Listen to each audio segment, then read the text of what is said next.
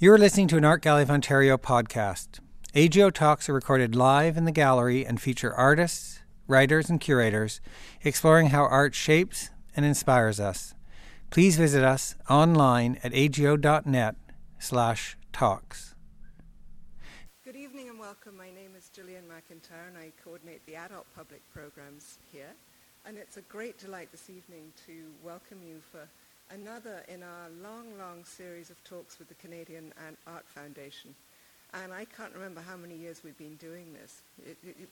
Is it 12? But it's been a wonderful series and a really happy partnership.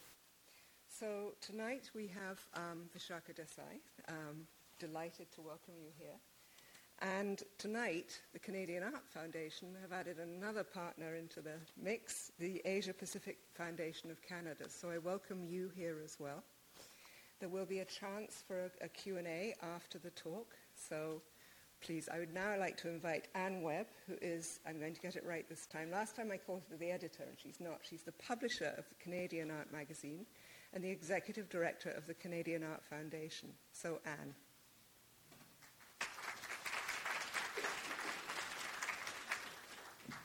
Thank you so much, Gillian. It's always our pleasure, as Gillian said, for us to collaborate with our colleagues here at the AGO. We're always delighted to be here. As a national organization that reaches across the country to promote the understanding and appreciation of visual art, it gives us at the Canadian Art Foundation great pleasure to come together with the Asia Pacific Foundation of Canada's National Conversation on Asia and its sponsors to present the Asia Contemporary Series. I would like to extend our thanks to BMO Financial Group for their commitment to this program and to all the sponsors for their support. I would also like to acknowledge Hank Bull, multimedia artist and arts administrator extraordinaire, for bringing our organizations together and for being the creative force behind this project. This project started over a glass of wine and conversation after the Vancouver Gallery Hop in 2010. And I always tell our supporters at BMO that what they do in support of the arts reaches beyond their wildest expectations. And as everything in the art world, everything starts with a conversation. So thank you, Hank. And I'd like to acknowledge Christine Shaw, who is our program and outreach manager at Canadian Art Foundation, and my colleague Jill Price, the executive director of the Asia Pacific Foundation. We've had a great time putting this together. I, like you, look forward to hearing Vishaka Desai's talk this evening, and welcome Vishaka. And to introduce Vishaka this evening, please help me welcome Yuen Pao Wu, the President and CEO of the Asia Pacific Foundation of Canada. Thank you.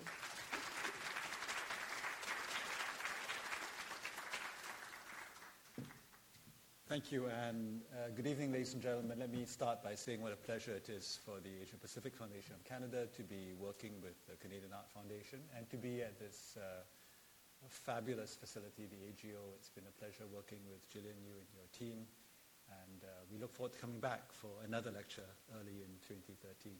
It's also a pleasure to see so many new faces. The foundation, of course, does many activities in Toronto.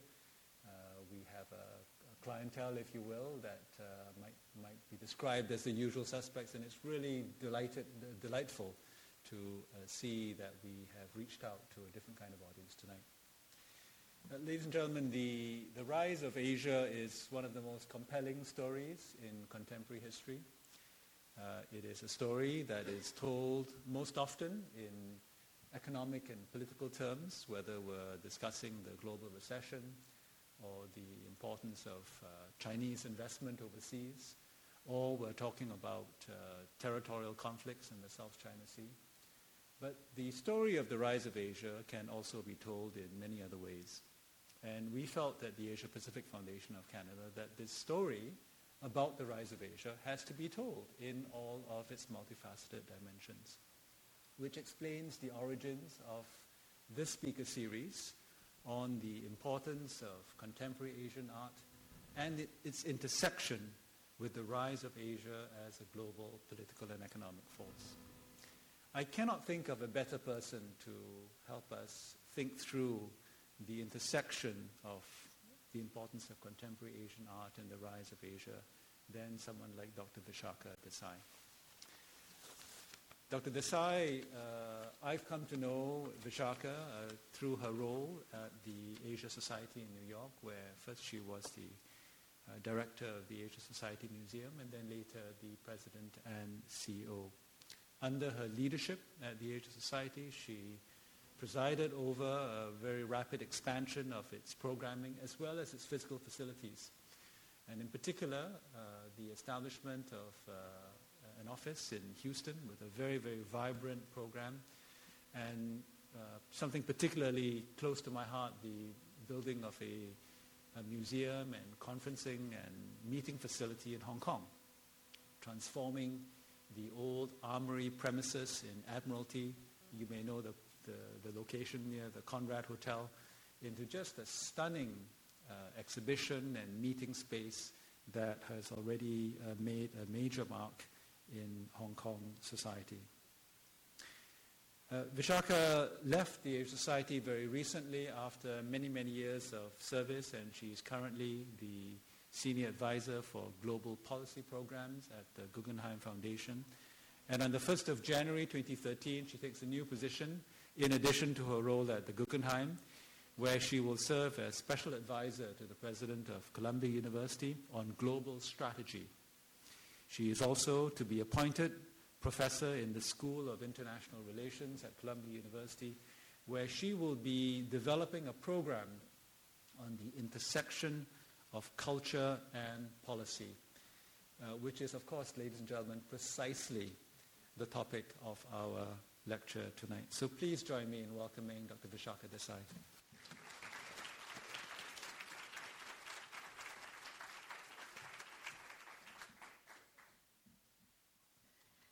Good evening, ladies and gentlemen, and thank you, Pao, for that more than generous introduction. I must say, to have three different stellar organizations coming together to organize this series says a lot about all of your commitment in Canada to understanding the part of the world that many of us have dedicated our lives to. Some of us, of course, were born there, so it's not a surprise. But I, too, have to say that you can always leave it to Hank Bull. He has a way of connecting people, ideas, and places that is unlike anything else you would find. We first met, I believe it had to be more than 15 years ago. And I also have very special feeling for Canada because one of the very first contemporary art exhibitions we did at the Asia Society that really kind of shook up the art scene in New York actually came to Vancouver.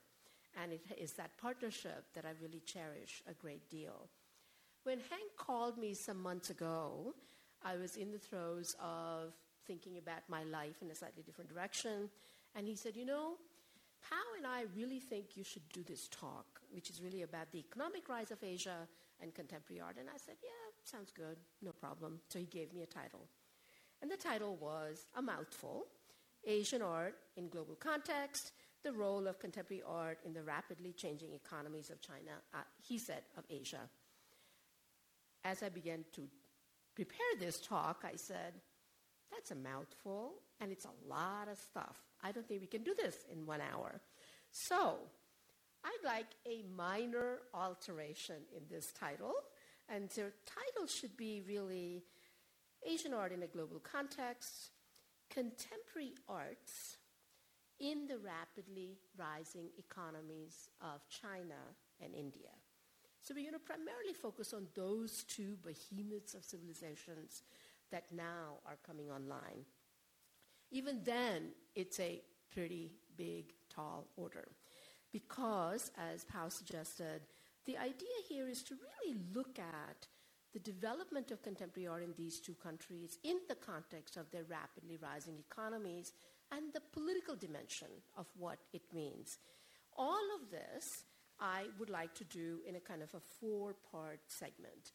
And the reason to think about this is to recognize that often in a kind of a broad sense in the art world, it's understood that as economic power of a country comes online, the artistic establishment and the power also begins to be recognized, and it follows. The economic power is followed by the artistic power. And partly because people use the example of post-war United States, that it was really the rise of rapid economic transformation of the United States that also shifted the cultural center, the artistic center from Europe to America. So we want to kind of think about whether this always follows, and how do we make sense of that premise in the context of globalization that we're all part of today, where there is also the rapid connectivity among cultures and places and people, and the role of artists becomes even more important and different than perhaps before. So that's kind of, I'm putting that straw man out there for us to really think about how do these intersections work as we go forward. So the structure of the talk is really in 4 parts. First part is to look at the economic rise of China and India and its awareness in the West.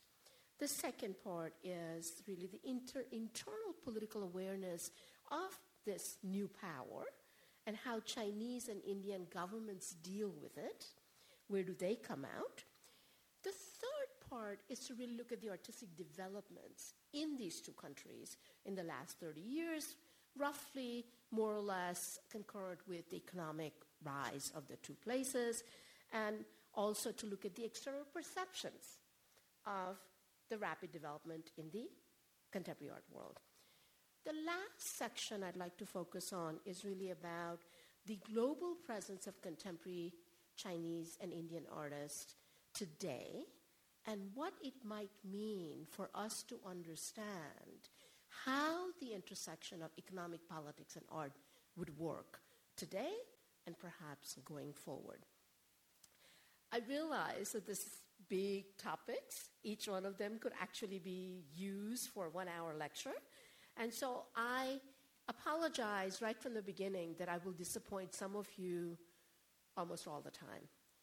I want to also recognize that because of the Asia Pacific Foundation of Canada, some of you may come from the policy side of things, some of you may come from the art side of things. So I'm going to actually ask you, how many of you think of yourself as coming from the art world?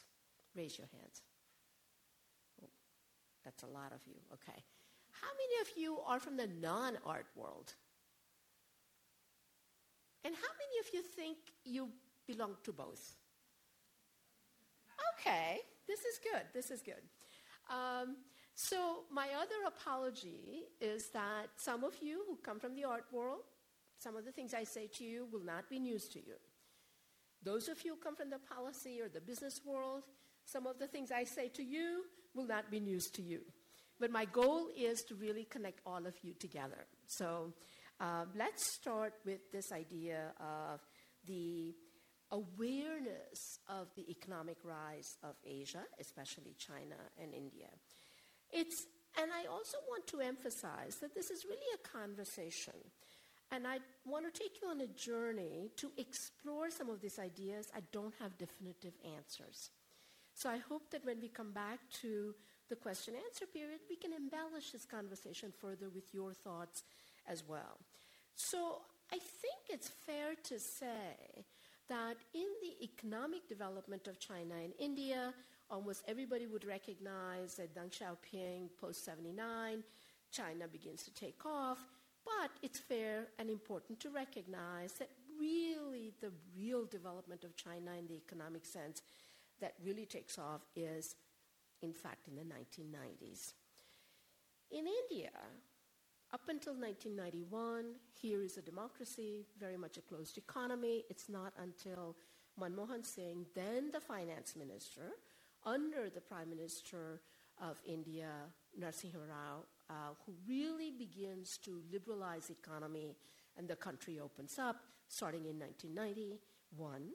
However, again, in terms of how people write about these two places, really begins to shift sometime in the first part of the 21st century. Some people in India have said that it all had to do with the Y2K problem, that India would not be in the picture were it not for the software industry trying to solve the problem of computer glitches that could occur at the turn of the millennium. There's probably some truth to that. The reality is that initially in the 1990s, even when people are looking to China, they're looking at China as an investment destination. But by the 21st century, in the first decade, people are beginning to write about the tectonic shift that is taking place in the geo-economic and increasingly geopolitical order of the world. So the quotes such as,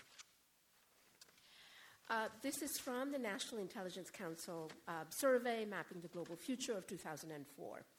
And it begins in the introduction by saying that at no point since the formation of the Western Alliance system in 1949 have the shape and nature of international alignments been in such a state of flux.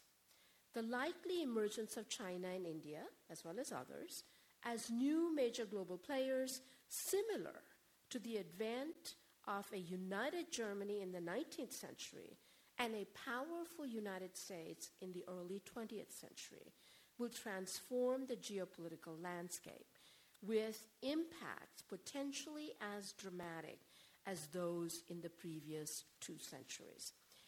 These kinds of comments are becoming more and more prevalent in the mid-decade of the 21st century. One of the quotes that's been often used by a number of scholars is the Larry Summers comment, again written sometime in the 2005 or so. And he starts out by saying that they call it the Industrial Revolution, which is in the 19th century, because for the first time in all of human history, standards of living rose at a rate where there were noticeable changes in standards of living in the human lifespan, changes of perhaps 50%. At current growth rates in Asia, and he's primarily referring to China and India, standards of living may rise 100-fold or 10,000% within a human lifespan. The rise of Asia and all that follows it will be the dominant story in history books written 300 years from now, with the Cold War and the rise of Islam as secondary stories. So within the economic and political circles, this is in fact something that people are beginning to talk about. And of course, in Canada, even as late as September 25th, 2012, your Minister of Foreign Affairs, Honorable John Baird, has made it very clear, which is in your materials and information coming from the Asia Pacific Foundation, that from Mumbai to Manila, you can feel the pulse of a region undergoing profound change. Canada must be a part of it. It is not a choice. It's not an option. It's a national imperative. Today, therefore, we are in a place where everybody recognizes that this shift, the tectonic shift that people were talking about in the 21st century, is beginning to be a reality. China today, as we know, is the second largest economy. Even in the current U.S. election, those of us who pay attention to foreign policy, it was rather disappointing that most of Asia was not really mentioned much, except for China. China is a threat. China is a competitor. China, or India to some extent, is outsourcing of jobs. But that's sort of where the discussion is currently. It is really important to remember that, yes, even in China and India, the economies are slowing down. There is no question. There's no question that there are social problems. There is no question that, in fact, this is not a straight-line projection, or that it is not just going to continue at the same pace that it has been in the last 20 years. However, by and large, we have to accept the fact that by the year 2050, if not before, more than 50% of the world's GDP will come from China and India alone, and more than 50% of the world's population already lives in that part of the world. Those two things, as my Chinese friends would say, it simply means we are back at the center stage again. Last 250 years were the exception. Or as Kishore Mahbubani recently has said in Canada, that was the aberration. India and China coming online center stage may be more of a historical reality because it has been for a long time. We'll question that premise as we go forward, but it's really worth remember that with the caveat of problems, barriers, and challenges, the general direction has definitely moved in the direction to recognize that the geopolitical Euro-American axis will no longer be operative the way it has been for the last 250 years. What does that mean in terms of the role and power of culture in these two countries, as well as their positioning in the world? The reason why I think this is very important, and Pao and I were just talking about it before, is that by and large when people talk about geoeconomic and geopolitical rise of these two countries, it is often thought as if it's only about the last 30 years. That these millennial civilizations with 5,000-year history, it doesn't matter, that it's all about transaction of here and now. And at the same time, there is very little awareness that actually those things that come from 1,000 years ago may have some bearing in how these countries will behave in the global arena. And I think that increasingly within the two countries, there is also now a greater awareness of how arts and culture can play a role in both the projection of the country abroad, but also in how the country sees itself in its self-definition. And here I think China and India really bear an interesting comparison and differences that are worth thinking about. And I want to go through this and then we'll get on to the slides in terms of how the artists are playing a role in this.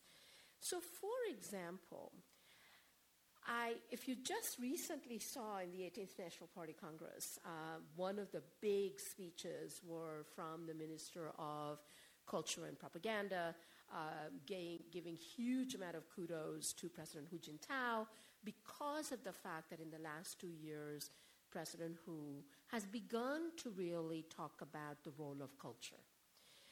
As in a very important essay that he wrote as well as a speech, and this was in fact in January 2012, but it began sometime in the fall of 2011, where President Hu begins by saying that the overall strength of Chinese culture and its international influence is not commensurate with China's international status.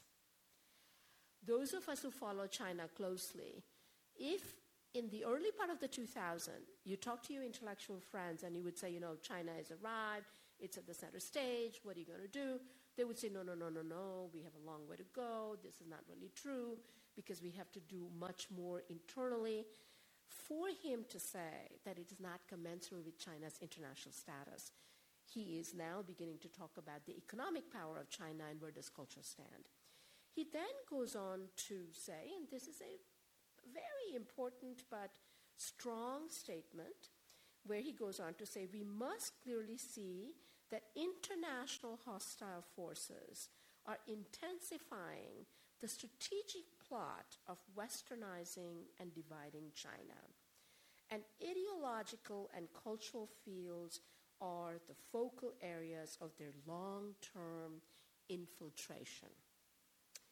It is important, he says, to bolster the cultural security of China.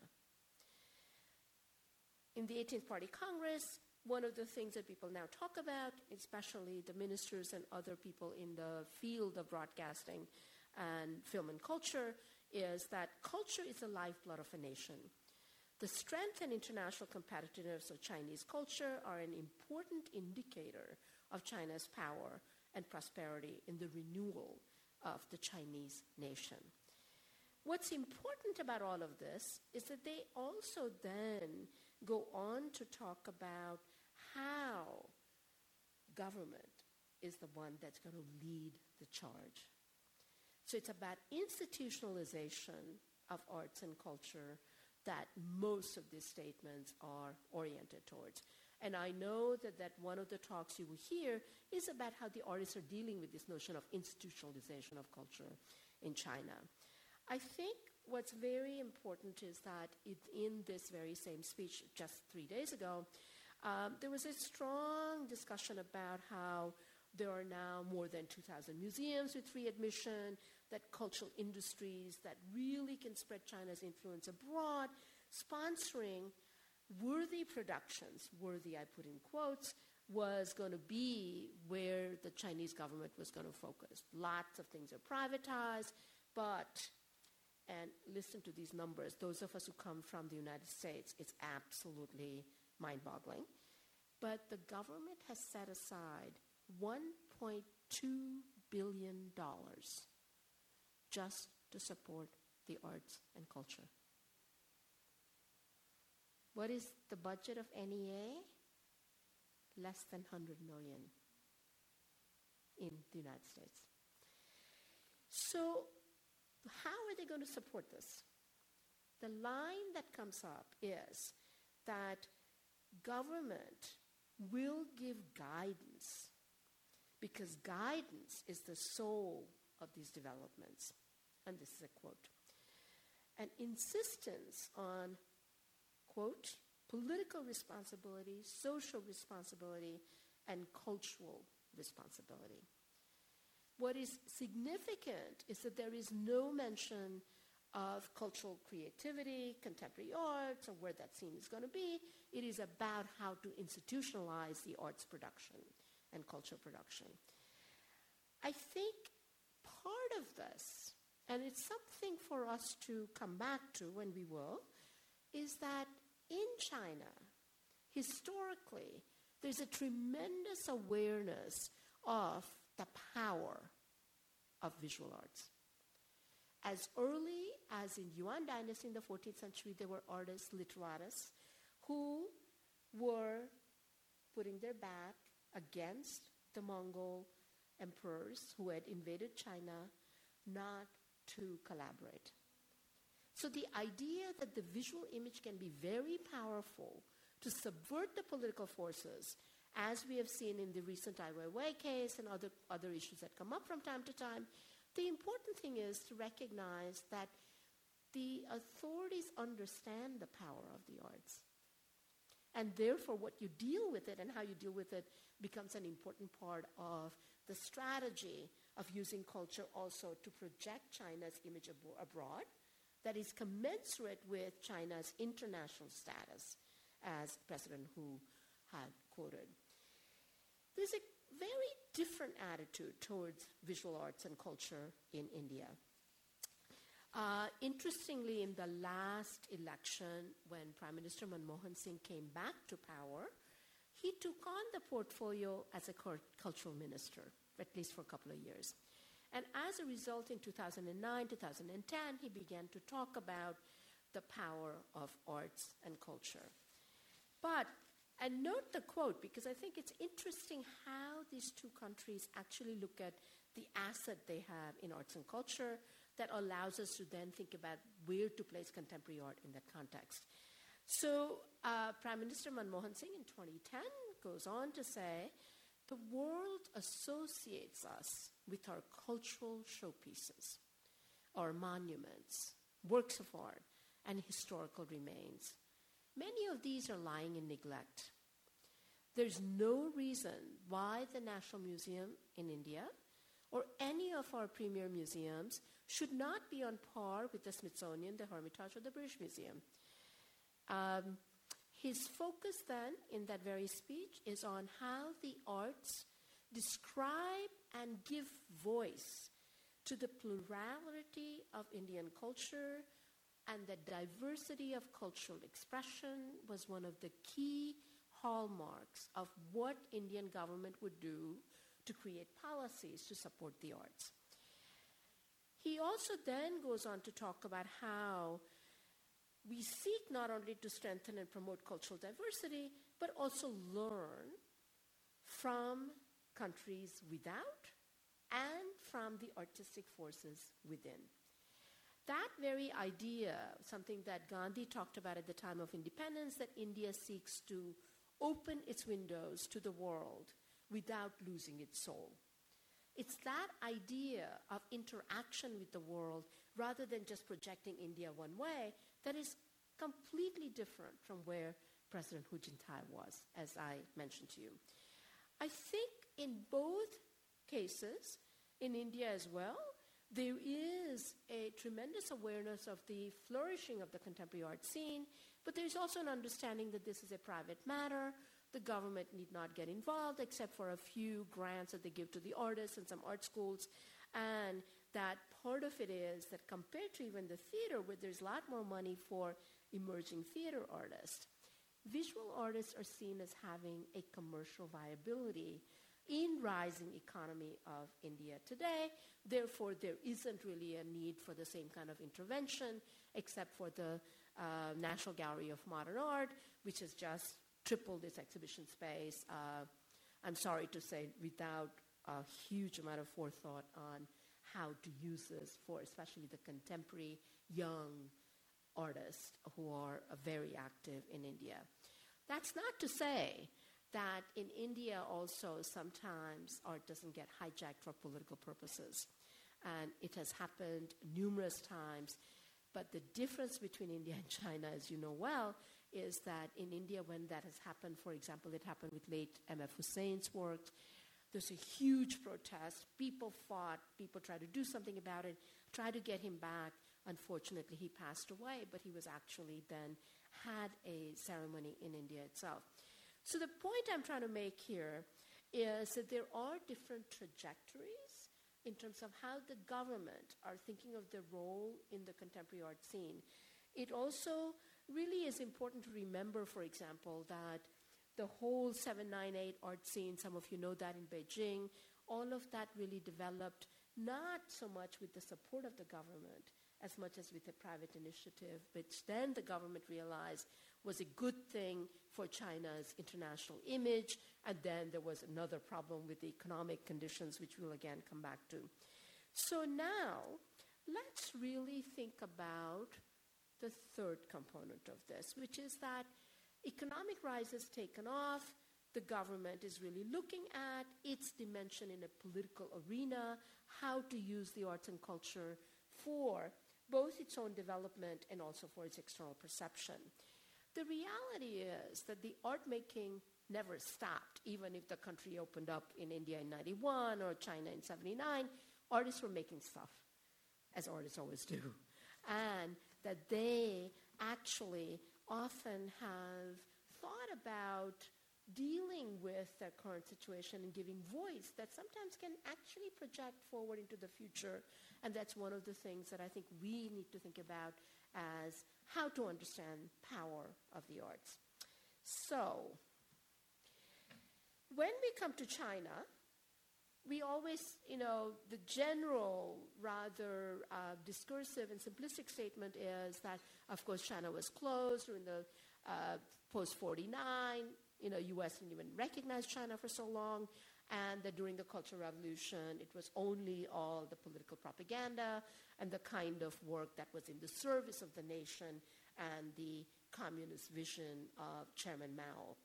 All of that is true. There is also some notion that, therefore, there's a complete break from the past. There is no look at the traditions that came from before, and it all is looking towards a Russianized model of painting. That actually is not so true. The other general axiom that people have often thought about is that there's a complete break between this work and what comes after. So that whether it's young Mao and the kind of ink tradition that actually came into play for some of the early Cultural Revolution work was not always thought of as a major, major trend. And yet, at the Asian Society, in our Art and Culture Revolution show that my colleague Melissa Chu, along with, in fact, some of the colleagues right from here in Canada, developed, there are a number of artists, such as Xu Bing, a major star in the contemporary art scene today, who have often talked about the fact that, in fact, the Cultural Revolution was a very important time for him to find his own voice. When he was out in the countryside, unencumbered by the kind of rigid discipline that would have been in the academy, it allowed him to explore himself in a way that actually was the basis of the work that he did afterwards. And so within the development of the contemporary art scene also, I think sometimes we have a tendency to only look at the last 10 years, 15 years, rather than to go back into the past. And it's important to recognize that there are some connections.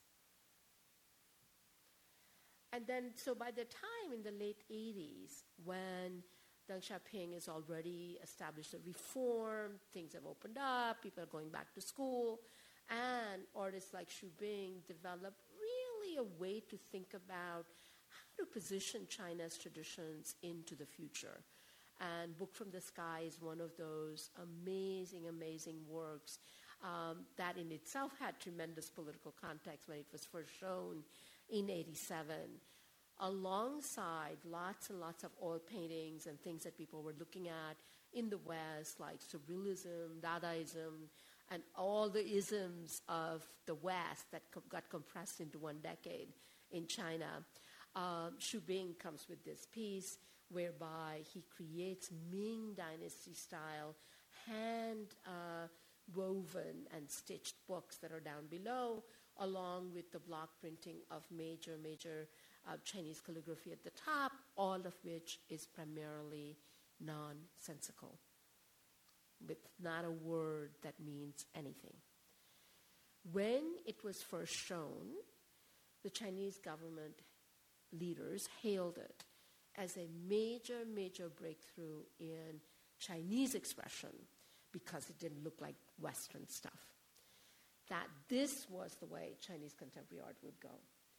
They also talked about it as how this was a critique of not understanding one's own past that was going to be necessary as you go into the future, and that was going to be one of the things that was going to change in the new China. Post-89, post-Tiananmen Square, the same work is derided as being not good, not supportive of the way one should, and rather seen as contrary to what China needs to do.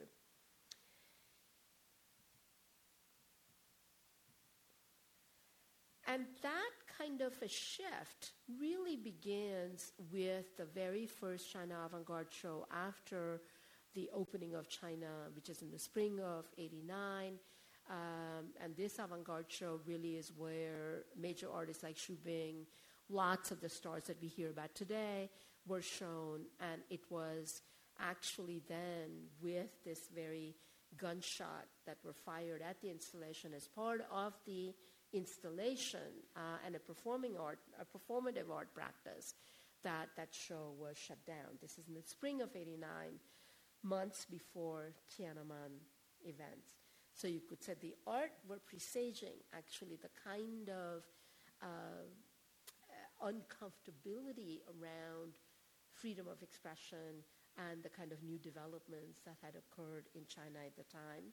The Tiananmen events happen, and post-'89, there is a kind of a new way of looking at art. And it is really this work, starting in the early 1990s, some recreation of the work that done in the 80s, that we have come to appreciate as really the kind of fundamental forms of contemporary Chinese art. So the Zhang Peli, who is a major artist, and now amazingly is completely part of the system as being one of the heads of one of the major academies in China, where he created this work using one of the major Chinese commentators on television who had announced and talked about the Tiananmen events on Chinese TV, to use her to simply read all of the different names for water from one of the Chinese dictionaries. And that notion of nonsensical words, ways that you hear something on television, do you believe it, do you not believe it, was very much behind this iconic work now that really gave voice to the beginning of perhaps one might call cynicism that often people have looked at, whether it is performing arts, performative arts, or installation. And that idea of Mao pop, cynicism of what is the new ism in China, which is as much about Coca-Cola and commercialization as it is about the communist ideology, are the kind of things that the artists were already picking up and doing this kind of work in the early 1990s. And there are other artists such as Gu Wenda who actually used the idea of nonsensical calligraphy that Xu Bing was doing, as well as Gu Wenda, as well as Cai Guoqiang, believe it or not, to create things where China could see itself in a larger global context. Artists are doing this long before the political leaders of the country are talking about it. And this particular work that Wenda Gu did for the Asia Society major exhibition, Inside Out, the exhibition that we began working on in 1993, and then finally it happened in 1998, where he uses the idea of calligraphy from all different parts of Asia, making some sensical, some nonsensical characters, words, based on all the human hair that he collected from all different parts of New York, where he now makes his home, and actually have a dinner banquet where everybody sits down, but they're sitting on the image of the sky and the Forbidden City. So this idea of Forbidden City, China at the center of the universe, and at the same time, China at the center of the universe that actually can't connect to the world, becomes part of these statements. Again, I think what's important about this work is that artists are beginning to question, reflect the rapid rise, and at the same time question what that does to the artistic premise.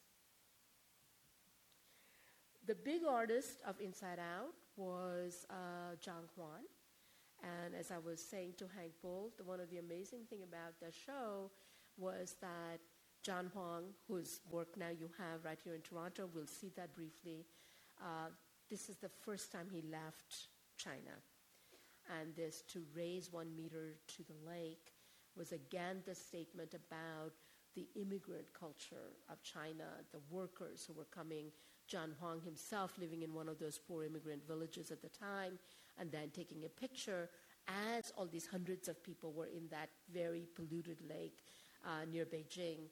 Actually, the water rose, and at the same time, it's a statement about kind of statements that Communist Party used to make about how collectively, if we come together, we can raise the level of water, level of civilization, that kind of collective effort. He turns that idea on its head. What was interesting about that show when we began to work on it is that at the Asia Society, we do policy work, we do business work, we also have arts and culture side. And our big question was, how do we actually talk to the Chinese government about this show?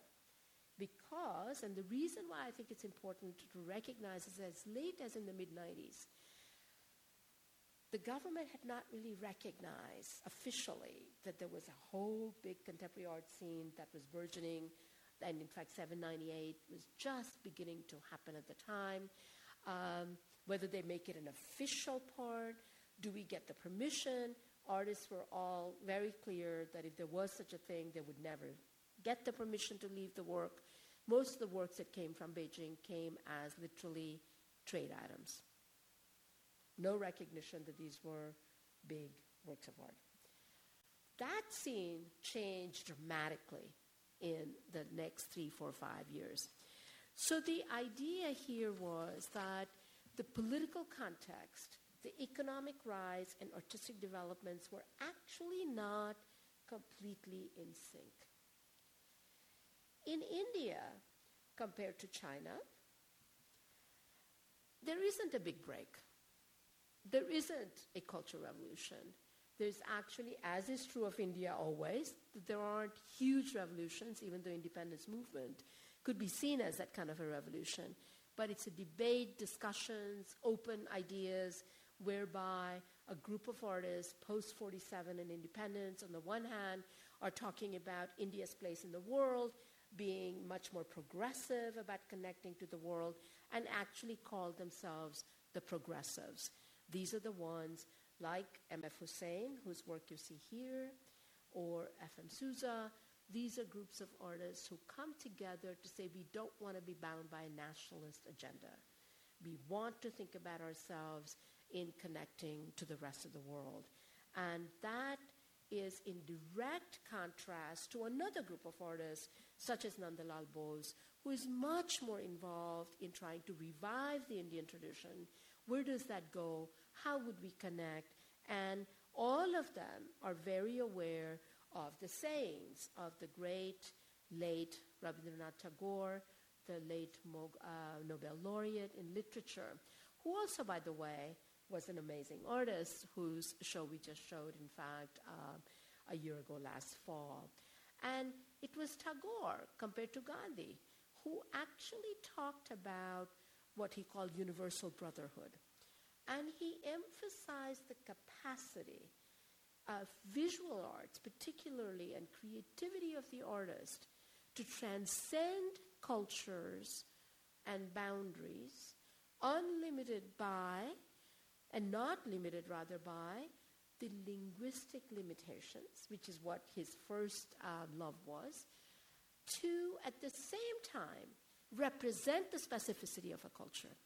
So this idea of transcendence and being of a place was the power of art that he encouraged at Shantiniketan, the school he founded, to say, let us not be limited by the nationalist discourse. But let us also not think that you have to ape the West. You should look east, look west, wherever the ideas are, and that is what you should really think about in terms of the creativity and making of art.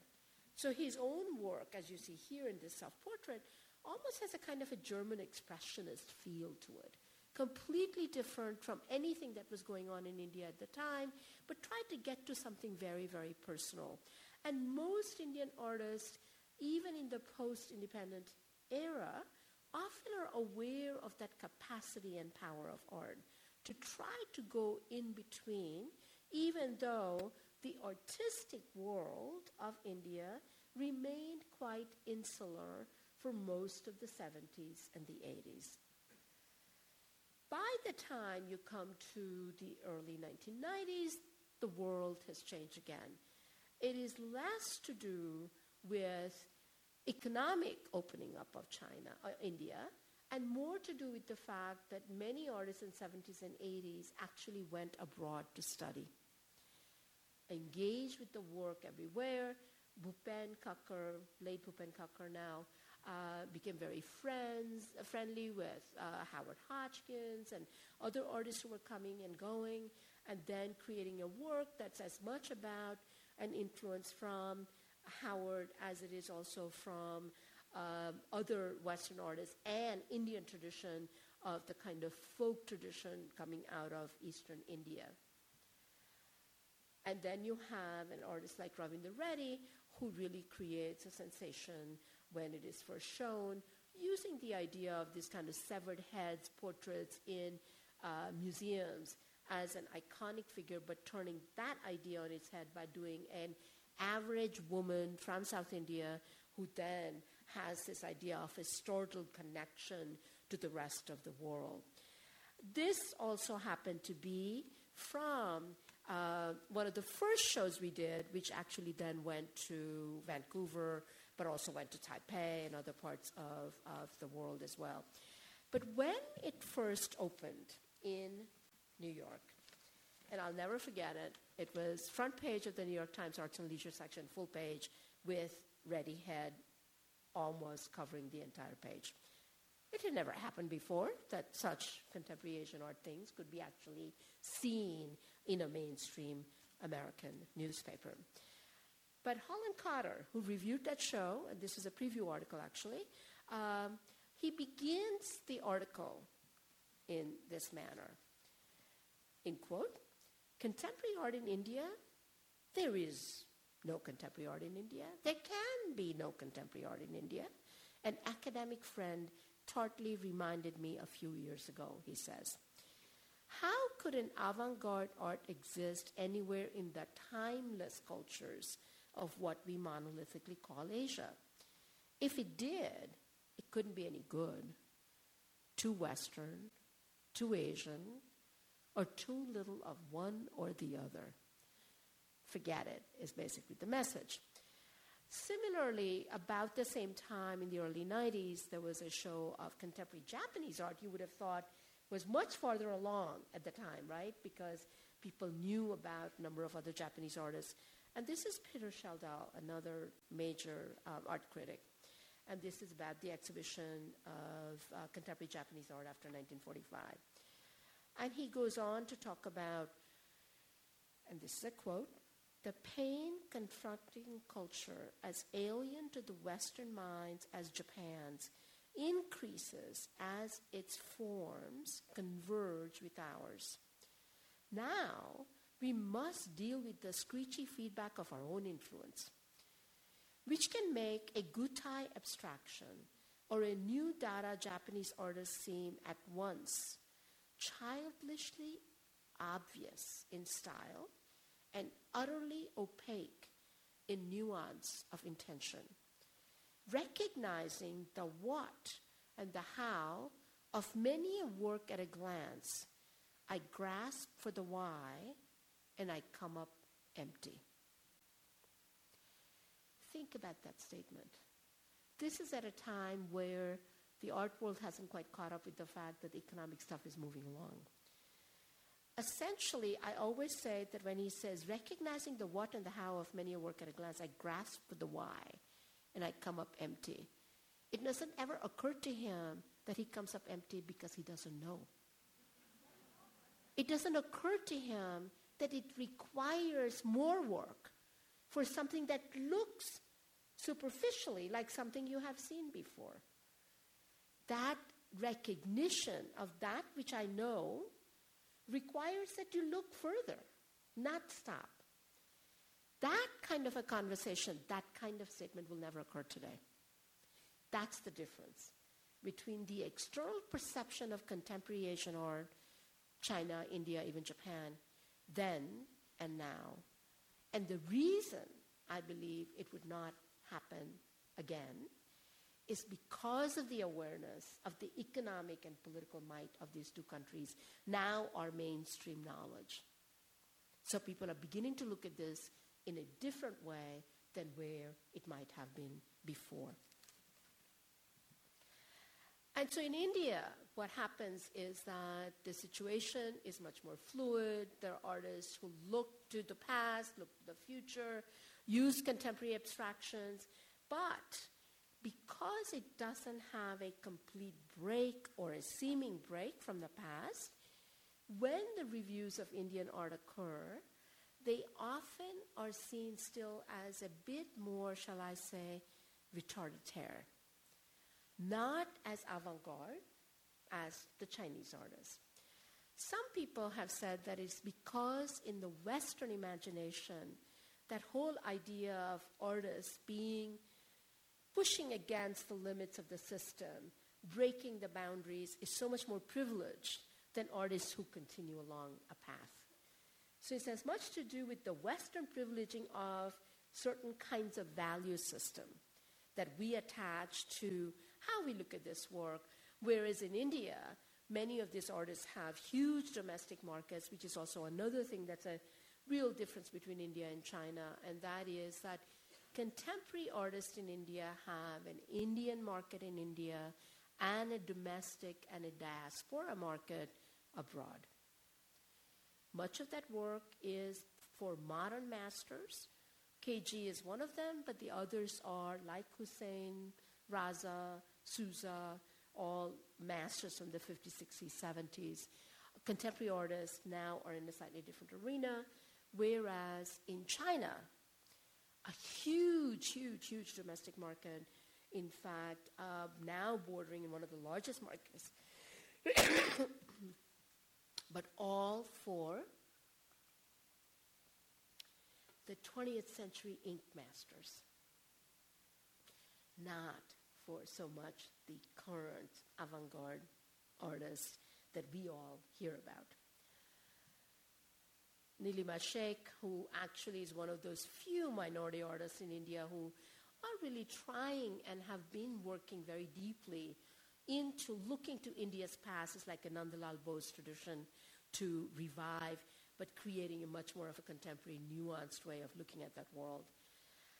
So that brings us to the last section, and we'll do this very quickly, is that in the globalizing arena today, in the contemporary art world, it is completely expected now that any biennales, documenta, triennales, there would be major artists from Asia. You would not see one of those shows as you might have 20 years ago without those great artists. So one of them, for example, Subodh Gupta, who was in the Venice Biennale last time, is now one of the darlings from the Indian contemporary art scene, seen in many, many different parts of the world, covered by and represented by major prestigious gallery in London. This particular work is a kind of a head that actually is based on all kinds of utensils, village utensils that he has been playing with for a long time. And one of his early works, which was in one of the other exhibitions that we did at the Asia Society, was very much focused on the transformation of India from somebody who comes out of a rural life into being very much a contemporary star. And this is his own trajectory.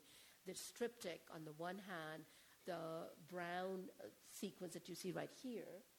I'm afraid you can't see it very well, but we'll try. This section is an LED screen down here that says Bihari, because he himself is from Bihar. And in Delhi, where he now lives, the minute you say Bihari, everybody thinks you're a villager. It's literally same as Dehati, which means of a rural area. And it is done with a cow dung. And so this is the early Subodh, and how he sees himself coming out of this idea of bicycles and milk cans that would be ever present in a village life, to his transformation as this slothful contemporary lad, if you will, showing off. But it's that idea of transformation that actually often appeals to people, as much as it's also true that this references to the changing dynamics of India, that says something about India, but it also is using the language very much that's part of a global scale and a global artistic world. Nalini Malani, another artist from India who is now seen in many, many, many international art scenes almost everywhere. I think the point I'm trying to make here is that now these artists are represented by major Western galleries. Their work is being picked up for huge amounts of money.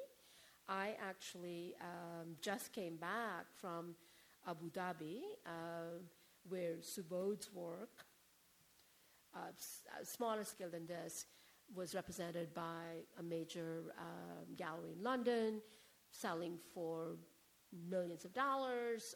This is true of other artists as well.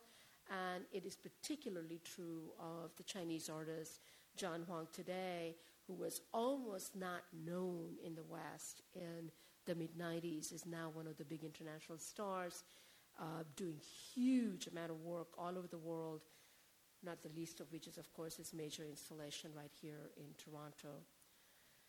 Sai Guo Chang, he has commitments everywhere, all over the world, now so much that you have to wait in line for 3-4 years before you can get your own commission of his explosive drawings as this was done in the museum in Qatar, in Doha, where he created this explosive image with the calligraphy that is as much a part of his own tradition in China as he now is playing with the script in Arabic as well. What this suggests is that contemporary Chinese and Indian artists have arrived on the global scene just as much as contemporary China and India in economic way have arrived on the global scene. These artists are commanding high prices, attracting major shows all over the world, in major museums around the world. And the question arises, are they now ready to supplant the so-called Euro-American hegemony of the contemporary art scene? The reality is that much of the support for their art comes from the commercial establishments in the West. Are they able to do this without that support? Likely not. At the same time, it is with the awareness of the economic might of these countries and their political influence that people are paying attention to this work in a way that might not have been the case in the 80s or even in the 90s. When we look at this, there is that reference to Kishore Mahbubani when he did his interview right here in Toronto, when he was asked, and he said, as you will all recall, in his quote, and he says, for Mr. Mahbubani, this is from this article, is that actually the hardest thing of all to accept may be a world in which the United States and its Western allies are no longer the sole or even the dominant global powers. And Kishore goes on to say he's a very good friend. We've talked about this many times. And he would say, well, this is simply the world writing itself. China and India were, after all, the largest economies on the planet for centuries prior to the Industrial Revolution. Indeed, it is thought that circa 1800, 50% of world's GDP came from China and India. So, indeed, last 250 years could be seen as the aberration or the exception. And he goes on to say that the rise of the West was a historical aberration, and all historical aberrations come to an end. I'm not so sure. The reason why I'm not so sure is because rise of India and China is also in the context of globalization that also creates a more level playing field. The dizzying pace with which we connect all over the world is unlike any other time. It is no longer about a zero-sum game. One rises, another one falls. We might feel threatened because shift is inevitable and the shift is palpable. But does that shift mean that if China rises, America must fall? I think the artist actually pave a way to think about this in a different way. And I want to end with this particular work, which is also by Tsai Guo-cheng. This work is called Borrowing Your Enemy's Arrows, or To Borrow Your Enemy's Arrows. This was a work that was commissioned, or rather, when we did the first major exhibition of contemporary Chinese art in 1998, when it opened, Tsai, we just said, do you want to do something? He said, yes, I want to make this work, and it was his idea. Those of you who know the Chinese history and very important historical tales will know that this is a very important story in the Chinese imagination that goes back to the Warring State period in the 3rd century BC or before, whereby there is this army general who is fighting another group, and he realizes that he actually doesn't have enough resources.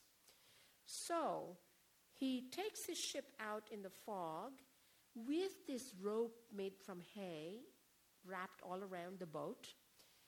As the enemy attacks, all of the bows that are going, arrows rather, that are going in get stuck in this boat.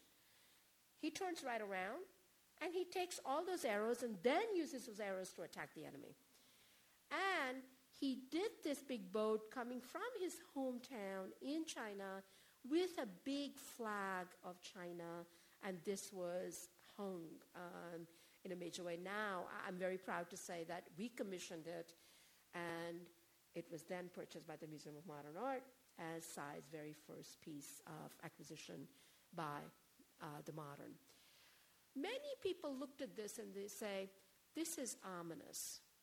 This is China beating us at our own game. It is really about taking our arrows and projecting it back onto us. And we had a long discussion with Tsai about this. And he said the whole point of this is interconnection. We can learn from you, take it on, and put it into a new context.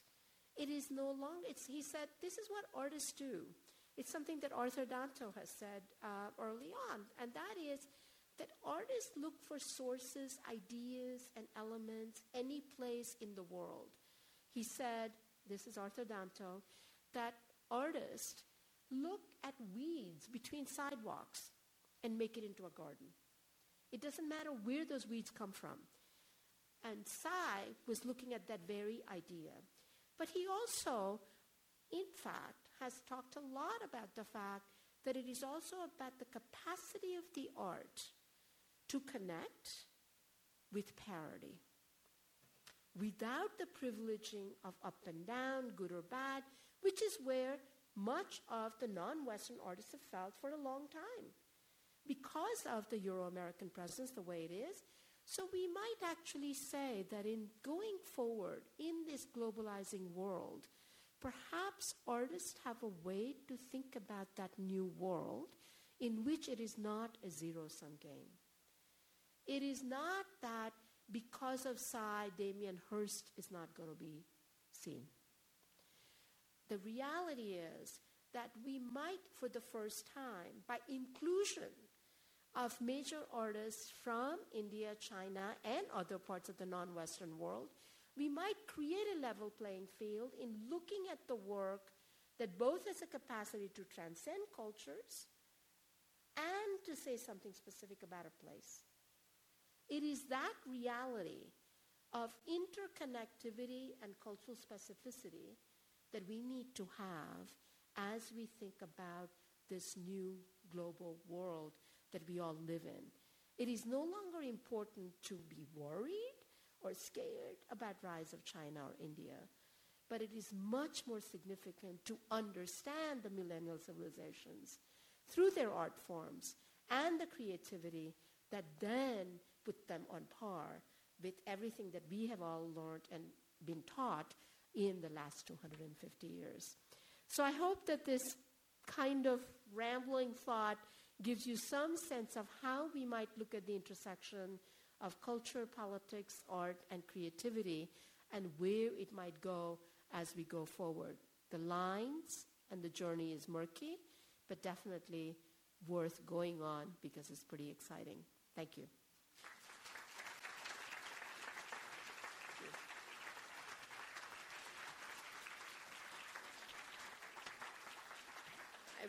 Sorry I went a little longer, but let's definitely have some questions. We have microphones on both sides.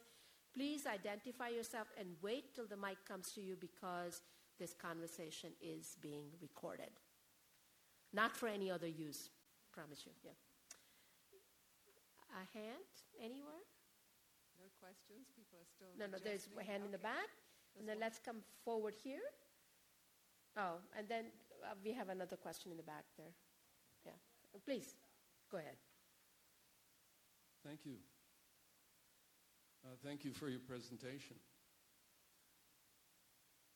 I had trouble sitting through it, I have to confess. My name is John Karsmeyer. I'm of Dutch origin. I was born in the Netherlands.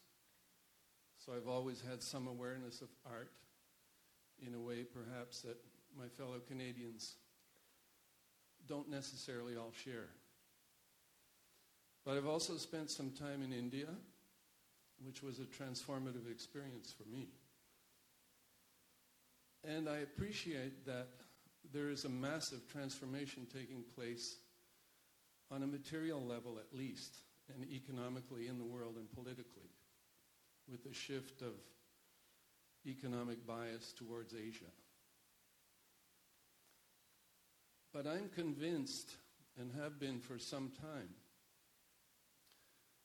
that this transformation, material transformation, cannot become profoundly meaningful without a recognition not only of the cultural and artistic component, but of the spiritual component. And in the frenzied commentary about the economic developments of the past 15 years, it has repeatedly and continues to break my heart that there is no conversation or recognition of that spiritual component that is above all most emphatic in India. Can I just actually tell you that this, what you have said, you're a man after my own heart. Because I'm actually finishing a book, and I hope to finish the first draft by the end of December, is precisely about this. So I didn't discuss that today because my brief was to really look at contemporary art and the intersection of the economic and the political. But I completely agree with you that it's not even just spiritual qua spiritual, but spiritual and aesthetic and philosophical attitudes is where India has a unique contribution to make in the world, that if India only goes after what I call being a GDP junkie, the best it will be is a pale reflection of the West. It is in those arenas, and yet in India, people either take it for granted and say, yeah, Bollywood is there, yoga is there, it does its stuff, and there you are. There is so much of a deprivileging of studying of the humanities, philosophy, culture, religion, that there is an assumption that we've survived for 5,000 years, it's going to be there for another 5,000. No understanding that the onslaught of things all around us is completely different in nature. But having said that, I would be the first to say that to only go back to the past would be also nostalgic and retardataire. So you have to think about its relevance in the 21st century in the larger arena. But that idea of privileging, the sole privileging of the economic model and economic development is problematic for both countries, precisely because both countries are millennial civilizations with deep history and culture. India is a bit more fortunate because it hasn't had so many fits and starts. So I agree with you. So if you're uncomfortable sitting through this, I apologize, but that was my brief. So thank you. Yes? Hi there. My name's Jordan Dupuy, and being completely honest, I actually work for the Asia Pacific Foundation of Canada. That's okay. So I was one of the people who raised the policy hand. Right, good. At the start of your lecture. As part of the National Conversation on Asia, we've launched an online conversation today to coincide with your lecture, which deals with questions around the rise of Asian art and social and political change in Asia. So my question is the commercial viability of Asian art in the West, does that feed into the processes of social and political change in Asia and also in the West? So it's a kind of a complex question, actually, because in India, there's been a commercial viability for contemporary art always, even before the opening of the economy.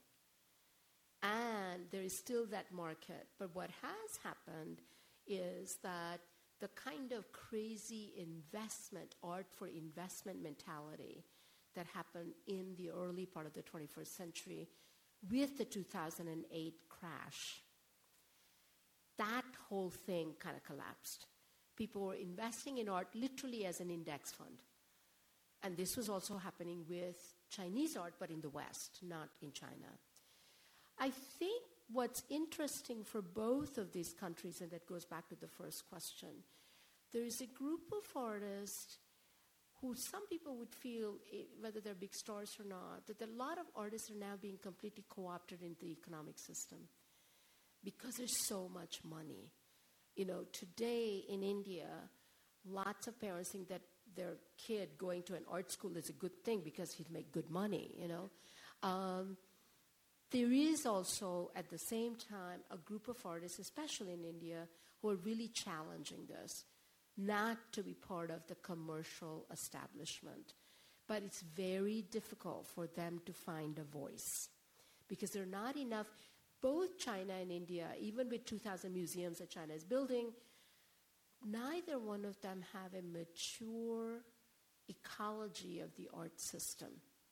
And what I mean by that is that in the United States, in Canada, in England, and other European countries, you have the academy, you have the not-for-profit space, you have dealers, you have auction houses, you have museums. All of these create a system whereby multiple voices can be heard in a different way. That is not as easy in China or in India. In India, mainly because there's not enough investment, except for some private museums that are coming up. The Chinese are making huge investment, but not to support contemporary art in this way.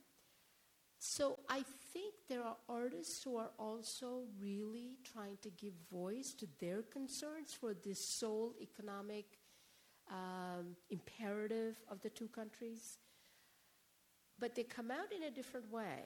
In China, there's a fair amount of self-censorship that occurs all the time. So some of you will recall when the Ai Weiwei case was coming up, major artists, and I won't name names, refused to comment because they are prominent figures in China. And this creates an issue, and I think that this 18th Party Congress actually people are looking for, is there going to be some opening up, political reform, what's it going to mean? I recall, as those of you come from the policy side, 15 years ago, everybody used to say, remember the village election, things are really going to open up. China is really going to go through the political transformation of opening up much more in terms of its governmental process. Hasn't really happened. So I think the political systems definitely determine, in some ways, how the artistic expression is supported and perceived.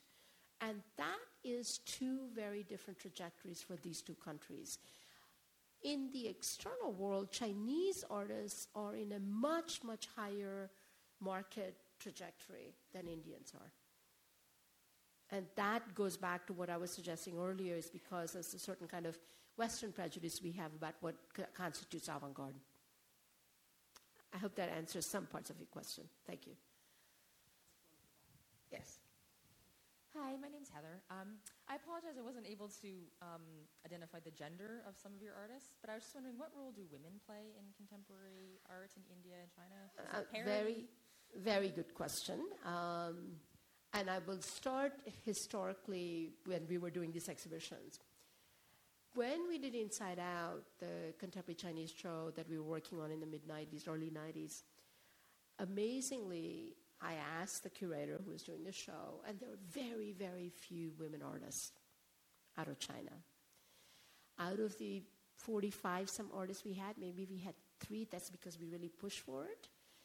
And one of them, Lin Tiamao, who is married to another major Chinese artist, Asian Society currently has a one-person show of her work, and I think it's a fabulous show, so you should all go see it in New York. In India, it's a completely opposite situation. There are many, many, many, many, many women artists, and they have been there for a long time. So Nalini Malani, whose work I show, Nilima Sheikh, they're all women. when we did Traditional Extensions, we had many Indian artists, and then when we did Edge of Desire later on, again, I think 30, 40% maybe were women artists. But in India, I dare to say that majority of these artists are also urban and often from upper classes. What that says is that gender and class and caste orientation really plays in favor of women. And that subtlety is quite different from the more patriarchal culture of China. India is patriarchal too, but in a very different way, because it has many role models. I always say that there are no other countries in the world that have Durga as a goddess, multiple heads, hands, killing the males, if that's what you need. You won't have that in China. But many of the Chinese artists, women artists, would say that Cultural Revolution made it possible for more women to be in positions of influence than it might have been otherwise. And that's another side effect of Cultural Revolution that we have to kind of look at. So the bottom line is that today there are more women artists than there were 20 years ago, 15 years ago, 10 years ago in China. But still, compared to India, it is never at the same level. Hi, Dr. Desai. My name is Rui.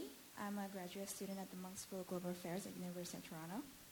Thank you for a great lecture. It was very fascinating. I really enjoyed it. So you were just talking about the Cultural Revolution and how that has sometimes inspired creativity in people with artists like Xu Bing. And I find it interesting because Cultural Revolution was a time where artistic works were majorly for domestic consumption. There were a lot of censorship going on, like with Mao's wife, for example, who approved all the artistic works before they were published. So I was just wondering what your thoughts are on going forward with the economic rise of China, how that would impact the way that they portray themselves on the international scene, because right now they're more outward looking. Yeah. Thank you. Thank you. Again, really a great question. I think one of the things about Xu Bing and some of those artists who came of age during the Cultural Revolution when they were banished out in the countryside is that, in fact, Xu Bing would say that he and others like him were doing things for their own edification. It was not for anybody else. It was not for the state. It wasn't for the consumption somewhere else. These were doodles. These were things that they did in their notebooks. There's a group of artists who did it just to share it with each other. So there was that undercurrent of doing something in a personal way, which, by the way, is really not that different from the group of Wen Ren, who in 17th century China, in Qing court, in Ming court, would have actually done it for themselves. It wasn't for a commercial reason. So there was that element of creating art to share, to connect at a personal level. Even as early as in the early 90s, and some of you will recall if you were in China then, there was something called apartment art. Artists were doing stuff in their own little places to share it with each other after Tiananmen, not in the public arena. So there was that undercurrent which was not about commercial. It was really about self-expression and sharing it with each other. I think that is the flip side of the first question you were asking, and that is that when the economic imperative is so strong, everything gets co-opted under that. So where is the space for this kind of personal expression, which is the question in a way you were asking? There is some work like that, but not a whole lot, because the money is so big. And that is another kind of co-option where one could say that money corrupts in some ways. But that's also part of the art history. Let's not forget, it was true for Rembrandt and Michelangelo too. Thank you. We're almost out of time. Last question. One yes. last question. Oh, hi, my name is Ashwin. I'm just wondering if, and you've touched on this with the other questions and in the lecture as well, if the rise of China and India, is the flip side of the story true as well? Has there been a decline of the influence of Western culture in these countries, especially in the artistic fields, as over the past 10 or 20 years? Very good question. What's interesting is that there is a kind of confidence that artists have in both of these countries today that is no longer about influence, under the influence of, or any of that. They will take what they can, wherever they can. If it is about something from their own place, that's fine. If it's somewhere else, that's okay too. And I think that confidence is quite different from that Holland Carter quote that I was showing you. Even in India and China in the 80s, there was a lot of this discussion of, is this just a provincial work, reflection of something else over there, because you're all trying to ape the West. Today, even if you do take something from the West, it's like, so what? I'll do what I want. There's a completely different kind of an attitude, and a desire of acceptance is very different. I'm going to do what I can, and yes, I want to be a documenter, I want to be a biennial, but you know what? I also have a market.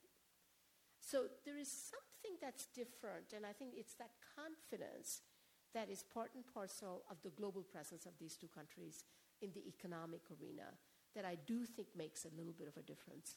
But it's also something to do with the market is opened up, the ways of looking at the world is opened up, but there are also lots of scholars and other people looking at this. So much so that I am somebody who has been seen as, promoting the cause of contemporary art in the West, from Asia.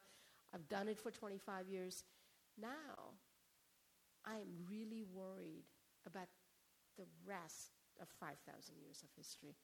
And that goes back to your question, that today in the United States, close to 78% of all graduate students wanting to study Asian art are all wanting to do contemporary art.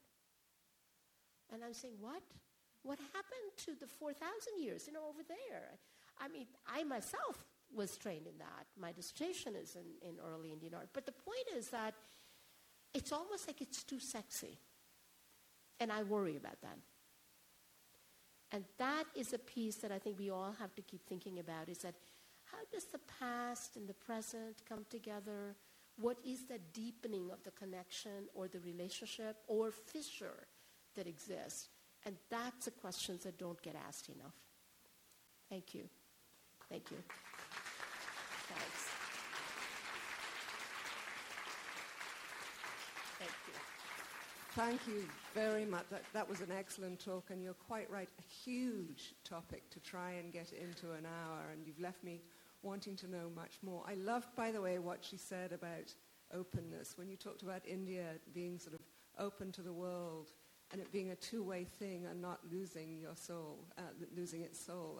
I think that's something we could apply to the AGO, actually, that's, openness is a very desirable thing. And by the way, if you enjoyed this, you might like, on March 15th of next year, we have Mami Kataoka, and several times tonight, Ai Weiwei's exhibition, Ai Weiwei's been mentioned.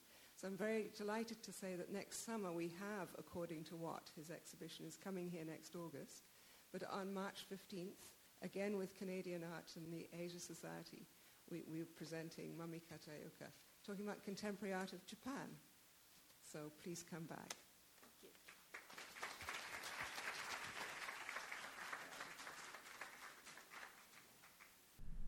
Thank you for listening to this Art Gallery of Ontario podcast. For additional recordings, as well as information on upcoming programming and events, please visit us online at ago.net/talks.